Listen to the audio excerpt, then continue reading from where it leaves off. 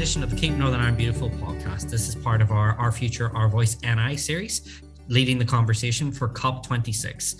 In this episode, we're going to be focusing on the world of clean technologies. We're going to be looking at some of the big innovations that are happening out there in the lead up to the COP26 conference. And to talk to us about this, we have got an absolute gem of an expert. We have Ian Percy from Artemis Technologies, based here locally. Ian, you are very welcome to the Keep Northern Ireland Beautiful podcast. Thank you, David. Happy to be here. Ian, I just want to start off with the potential. When I was doing my research for this, the potential of these of green technologies, the potential of what you work in particular. I mean, how great is it? Because it seems like it's a very exciting time to be involved in this sector and in this industry. Yeah, I think Artemis Technologies is focused on maritime. It's focusing on green transportation, people, high speed maritime transportation, and in that sector, it's a transformative technology that Artemis Technologies is bringing on, the ability to reduce fuel costs, which is something we'll come back to for operators by up to 80%, but importantly also remove the emissions at source on the vessel. So I guess the more wider point is that's representative of, I believe, many green technologies where in the long run, it's also economically sustainable as well as environmentally sustainable. And certainly it's something that I think offers a lot of opportunities. It offers an opportunity to make changes that aren't at the expense. And it's something we hear about a lot in the news. But how do we afford this new green technology or the costs of the transition? And there are costs, but the costs are short term. In the long run, regardless of the vital environmental benefits, there's also economic benefits. And also, so why is this so important? Because everyone seems to be talking about, I mean, maybe it is just with the rising cost of energy. Maybe it is just COP26 being ongoing and around the corner. I mean, why is this so important for the planet? Why is this so important for, kind of the economic baseline as well? I mean, I think the environmental challenge is almost universally accepted to be an existential threat on the planet and therefore on our species. I think it's, my personal belief is the human race wouldn't get wiped out, but it would be a pretty horrendous few hundred years, and there would be a lot of suffering for a lot of people and a lot of other animals. And I think it's getting pretty close to the point where that's going to happen anyway. I think it's about degree, and I think everyone needs to make changes, vital changes, and very, very fast for the environment. But, and I think it is right to stress that the fact that this is also good economic sense. In some cases, some other aspect will just be a straight cost. If we can find carbon capture technology, let's hope we can, these kind of things will just be straight paying money to, in terms of human resource, wind resource, to extract it, something like that, which would be a fantastic development. Yeah, that's just a cost of undoing the mess. But there's a lot of opportunities around reducing the damage, the additional damage on an annual basis of our humans' activity. That doesn't need to be seen in that way. It can be seen in economic opportunity, jobs opportunity. So I think it's a balance. I don't think it's right to kid ourselves that there's always these golden tickets. But when we find one, which we believe Artemis Technologies offers in the maritime sector, we need to embrace it. Mm-hmm. I know. I mean, you've led me on very nicely there to our next question. When I was doing research for this podcast, I've been looking at some of the things that you guys have been working on, and my goodness, I didn't realize. I mean, even from kind of a lay person on this, I didn't realize how far advanced some of these technologies are. I didn't realize kind of how developed some of these approaches are. So could you tell us a wee bit about some of the things that you're working on and kind of the potential that is there? Yeah, so absolutely. The basis of our technology, to give people a background, is that when a boat flies effectively, so this is like your normal aircraft wings, but underwater.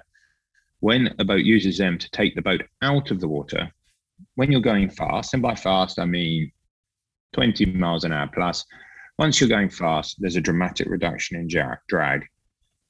for vessels, not for tankers. I think it's important to note this is for a weight range, it's for a size range. It's actually, for those who are interested in the physics, it's a weight to wingspan relationship, but a super tanker would need wings about the width of the island here, so it would be unviable. But it flies these boats above the water, medium size, fast ferries for passengers, offshore wind. It flies above the water. It dramatically reduces the drag, and that does a number of things. One, it reduces costs. You knew it would reduce cost if you're a diesel operator, but what it does most importantly is increase the range for a zero emissions operation significantly.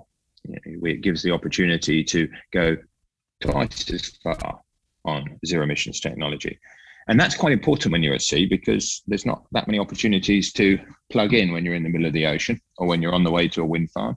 By its nature, the pressure that I feel in my electric car when I'm getting a little bit low is significantly worse for the seafarers when they're at sea. So range is really, really important. And it's been the barrier for adoption of zero emissions technology at sea is concerns about range, certainly in the high speed area. And so, yes, this technology is advanced. And the reason is it's bringing together existing technologies and packaging them together. Some of those technologies, Artemis Technologies was part of developing hydrofoiling. Hydrofoiling was part of our racing heritage with the America's Cup, where we discovered through trying to win races that if you take off out the water, you go a lot faster. So that technology was developed in the racing environment. Electric engines, that's something that has obviously been advancing in automotive for a number of years now. The BMWs and Teslas of this world and major OEMs have been developing electric engine technology. And now we've got to a point where in the automotive world, it's starting to get to a wash over the lifetime of a vessel between the upfront costs and that's thanks to them. There's been a lot of development. So technologies are advanced. Battery technology, well documented, improving all the time in power density. So the technologies have been improving, and really Artemis Technology is bringing them together, some of which are proprietary to us, the hydrofoiling and the control modules that may allow us to fly safely in bumpy seas, but some of which have come from other industries, and you bring them together. So yes, the technology is mature. The results and the simulation of the potential before we even started this venture, we had immense confidence in. And so we knew that this was going to be technologically possible and economically sustainable before we started the venture. So that was something that gave us a lot of confidence. This isn't although a big technological jump, it's not a run blindly into the horizon either. Yeah, and it's been spreading across. Of course, I mean, I know your focus is the maritime, but we've now seen, for example, TransLink, for example, are buying into many green technologies. We're seeing other public transport providers buying into this. We're seeing lots of car companies buying into this as well. What have you made of the spread of basically the rush for these green technologies? I mean, what have you made of how quickly that has happened? Well, I think it's public opinion first and foremost, which is really reassuring, because it means that when people in the world realize that the next generations don't need to inherit our problems, people are willing to look at it. But it's coupled with it making economic sense. Now, it's getting close. As I said, with cars, it's getting close. So for sure, the early adopters are the people who are privileged enough to be able to afford that. That is inevitably the case with some of this stuff. But in the long run, the economics gets to a point where it makes sense for everyone. Often a financing problem, which we'll come back to in the future. It's upfront cost versus operating costs. But I think for all these technologies, that model is reasonably similar. There's a public opinion that wants to do it. There's an upfront capex cost to make a change. And then there's generally lower operating costs. These technologies are efficient. Electric propulsion, however the power source is stored, be batteries or hydrogen, the actual engine, the MGUs, are efficient, compared to combustion engines. So there's kind of inherent advantages on the operating costs for those efficiencies. And I think that's pretty much across the board. And it's actually not much different to wind farms and solar farms that we've seen over the last 20 years, that there is an upfront cost. They don't get it back on day one. It's a project finance exercise. It's a understanding the returns. And I think the complication with transportation is that there are often different people that are operating than they are making, or they don't own, or the owner of the asset is often different. So I think there's some complications there about financing, and I think that's a kind of governmental private banking sector challenges. How do we offer finance? And there's often technical risk as well with new technologies that offer challenges. But no different than it did early days in wind farms. It's just now it's a tried and tested model. They know the returns are going to be, and they are willing to fund the upfront investment. So I think it's a well-trodden path, and I think so I think that's great from and I can see why economically it will roll out, but it has to be led by public opinion. Someone ultimately has to want to do this. When we provide a pilot ferry coming into Belfast city centre, people need to want to get on that. They need to want to get it because it gets them to work quicker. They need to want to do it because they care that it will have less emissions for their city locally and for the wider planet. So public opinion is important, and there's no doubt that is a rising swell of recognition of the challenge we face. Yeah, and interesting. I saw. I mean, you've been talking about kind of the opportunities that are out there. I mean, there are a lot of, because we're all talking about building back better from the pandemic, and we're talking about building a better economy and a more diverse job market. I mean, there are a lot of jobs in this, aren't there? I mean, the potential for green jobs in those in this sector are huge, aren't they? Yeah, there is, and in some ways, Europe, as compared to the US or China, missed the tech explosion around software.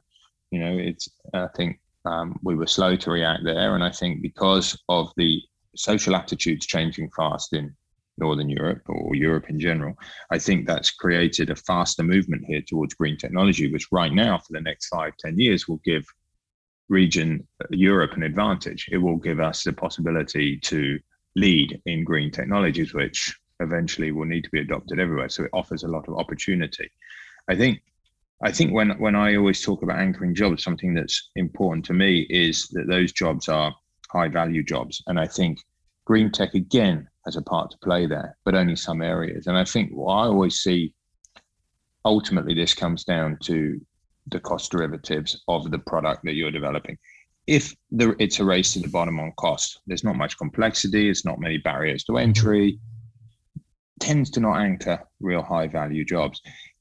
If the technology involved is quite complicated, has high capex costs, once you're in, it's not worth it for anyone else, shall we say, then those jobs can demand a higher margin, or the products can, and therefore the labor can, and it can reward well-paid jobs, to create a standard of living in Europe, which is obviously more expensive than other parts of the world, that is fair and sustainable from a social aspect. So I think it is important always to try and look at the kind of jobs we're creating, and I think they are a outcome of the kind of technologies that we're creating, and essentially the complexity and barriers to entry that those technologies have or do not have. And you were talking about upfront cost there. You're talking about kind of some of the challenges there. I mean, what can policymakers do, not just locally but nationally as well, and internationally, for that matter? What can they do to support this industry? And what can they do to accelerate and remove any barriers that exist out there?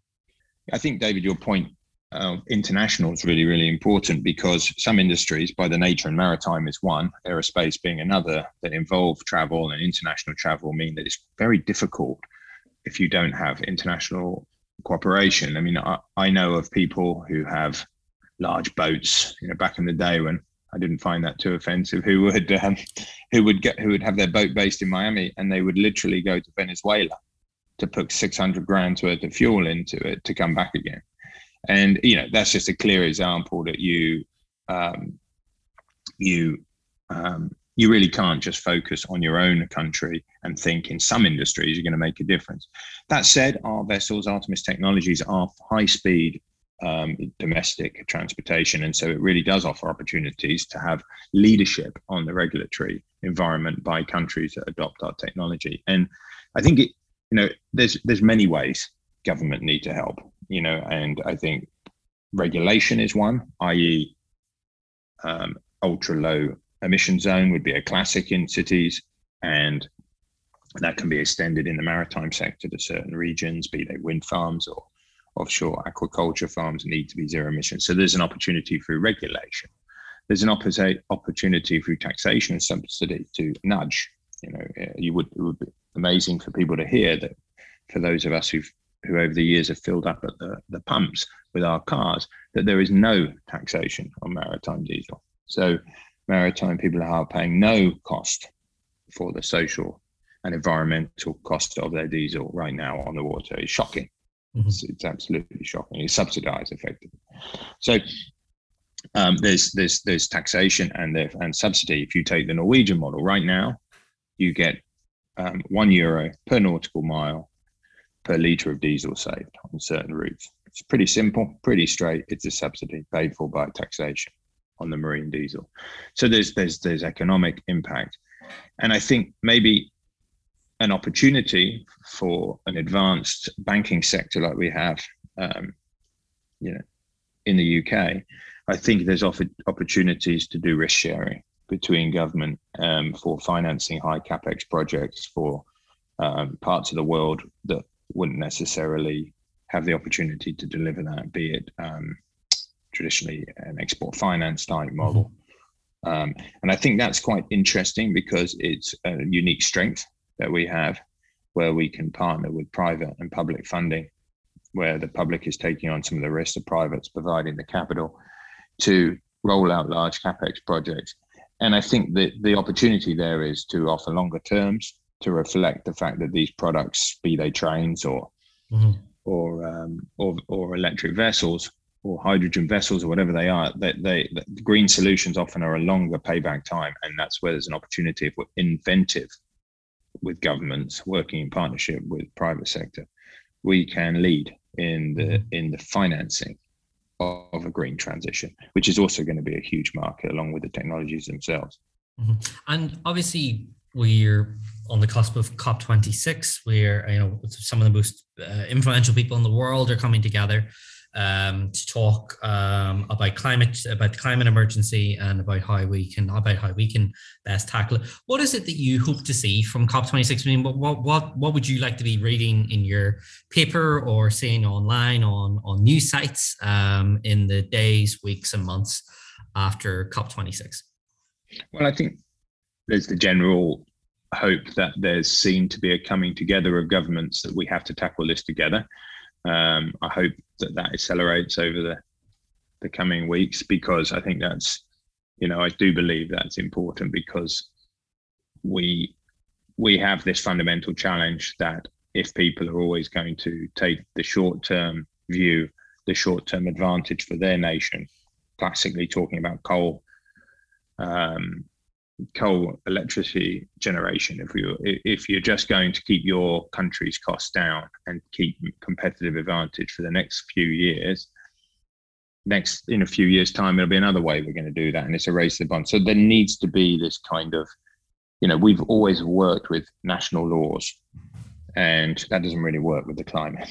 So there needs to be, as an individual, I want to see that general acceptance that we do need to work together, which we tend to see. Whether we tend to see follow-up or not, I don't know, but we tend to see at these climate conferences. From a specific to Artemis Technology standpoint, I'd like to see work happening in our sector, in transportation, particularly domestic high-speed transportation, which it's where we're putting our efforts, but it's also a huge contributor. 1/3 of maritime pollution comes from domestic. So it's a really, and maritime is well documented, is a large contributor to the worldwide greenhouse gas emissions. So it's a big area from an environmental standpoint, but from an area that we're working on, it's obviously something that we're most interested in. And seeing that commitment for nations to produce green infrastructure is really important. It's part of a connected city vision. And our vessels have a part to play, obviously, in waterlocked cities, particularly. They have a part to play in that, but it is only a part, because you have to see the connectivity as part of the infrastructure, both people, transportation, joining up aspects, but also charging, in this case, or hydrogen bunkering in the future. It has to be part of an overall solution. So I want to see that. I want to see countries committing sums to transforming their people transportation networks, transforming their crew transfer to wind farm networks. I want to see more adoption of wind because that's an application for our product that's really, really applicable. So I think, yeah, so there's the two things for me out of COP. I want to see general worldwide cooperation, or we're all in real trouble. But from a Artemis technology standpoint, and a commitment to invest in green infrastructure around the world. Are you optimistic that could happen? I'm optimistic there'll be warm words about cooperation, and I don't think they should be poo-pooed too much. I think if we're not doing that, we're in real trouble. So we do need that. That's the start. I think it's just, as I say, I think the challenge that we have is we haven't got many mechanisms that are truly international and have many teeth behind them. So it's pretty difficult. If we were a solar system planet and the Earth was one country and one set of laws, it would be a lot easier. Unfortunately, that's not the way our planet is made up. We haven't got a planet government and a planet set of rules. And so, international cooperation is the best we have. Climate conferences like COP is the best we have, but we're fighting against a structure that isn't necessarily optimized for this kind of global action. So, look, am I confident? I think it's going to be small steps. Let's hope it gathers pace. I think every time we see genuine disasters from extreme climate events, like we're seeing more and more, I think they're the things I think touch people because they're a little bit of a forebearer of what we will see in 100 years. So I think it's very horrible, but I think that does sharpen minds. And when the costs of that start to get quite extreme, even though it's a drop in the ocean, what it would be, we saw 3-4 degrees of warming, but it scares people into action, and it scares companies into action and governments because ultimately they end up starting to have to pay. So I sadly it'll probably have to get worse before it gets better. But public opinion's driving it. Technology. I believe in public opinion moving. I believe in technology looking for economic opportunities, driven. I do believe by altruistic companies that want to make change but see they can do it economically sustainable too. There's a lot of other things a lot of people who work for me could be doing, and they're choosing to do this for less money because they care about it. So it's almost proof in the pudding. I see that every day I go to work. So I think there are companies and individuals who are changing and willing to invest their sweat into this. So I think that side I have confidence in. I think the regulatory side, I think we're going to end up being led by areas of domestic change that can have local advantage domestically and therefore are adopted. Eventually, I'd love to see organizations like the IMO and the International Maritime Organization having enough teeth to make real changes and real roadmaps that people have to follow. And the same with the aircraft industry. So they're the organizations we need to give weight to. Internationalism is important when we're talking about our one world. Yeah, internationalism is important, absolutely, and that's a great note to end on. Ian, thank you for being so generous with your time this morning. And this has been us speaking to Ian Percy from Artemis Technologies. If you want to comment on anything Ian has said, please make sure you use the hashtag #OurFuture_OurVoiceNI. That's all we have time for in this episode, and just leaves me to say thank you again to our guest, Ian Percy. Thank you, David.